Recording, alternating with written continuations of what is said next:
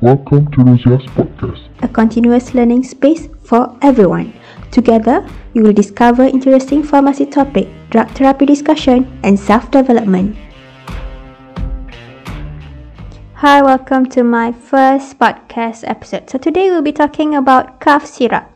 Is drinking water after taking cough syrup will reduce the effectiveness?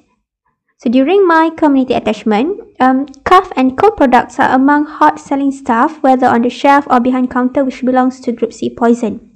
And apart from the sale itself, there is a custom belief on the way of taking the cough syrup. Don't drink water after taking a spoonful of syrup. Let it be sipped and sit on your throat. Only then the mom will give you water to drink. The wait somehow could last for an hour and end up with only 2 allowable sips of plain water. No. First of all, we have to know that cough syrup generally classified under 2 major groups, which are the mucolytic or expectorant and antitussive. 2 of them, mucolytic and antitussive. This is the main reason why personnel in pharmacy always ask on every occasion whether the patient is having phlegm or not. Phlegm is the kahak. If the patient have cough and accompanied with the phlegm, it is best to recommend the expectorant rather than the antitussive. Generally, expectorant will expel the mucus or the phlegm out of the throat, while antitussive will suppress the cough. So there are 2 commonly found mucolytics that I will be shown here, which is the bromhexine and guaifenesin. Bromhexine actually reduces the viscosity of the phlegm, the kahak, by increasing the lysosome activity. High activity lysosome will secrete more lysozyme and enzyme that will reduce the viscosity of mucopolysaccharide in the phlegm. So we want the lysozyme to be more and abundant so that it will reduce the viscosity of the phlegm. And the second one of the mucolytic examples are guaifenesin. It increases ciliary action to shove out the phlegm away from respiratory tract. And don't be alarmed if you are taking those kind of cough syrup, which is the mucolytics, and yet you are coughing more often. This is to clear the phlegm and that potentially can accumulate in the lung.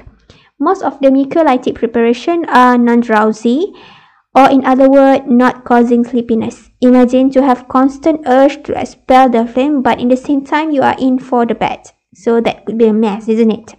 And next, the antitussive examples, which are the codeine and dextromethorphan. These 2 generally acts on cough center in the brain. So it suppresses the cough center so that there is no urge to cough. There is strictly indicated for dry cough, which means no phlegm, and beneficial especially if it is a nocturnal cough, which means that the dry cough that usually worsens at night. Antitussive preparation mostly can cause sleepiness or drowsy. And the similarity of these 2 types of cough medicine is that they possess the systemic activity rather than the local action. So, not drinking water after taking cough syrup is proven not beneficial. This is because for the mucolytics, it have to be absorbed in first before attack upon the respiratory tract. As for the antitussive, the cough suppressant, the action takes place on the brain. No definite correlation with direct action on the throat. Bottom line, it is okay, people, to sip the water after taking that spoonful of non-so-flattering taste cough medicine. That marks the end of my first podcast episode. This content is not intended to be a substitute for professional medical advice, diagnosis, or treatment. Please always seek the advice of your physician or other qualified health provider with any questions you may have regarding a medical conditions. And that's all. To make a good choice and see you in the next episode.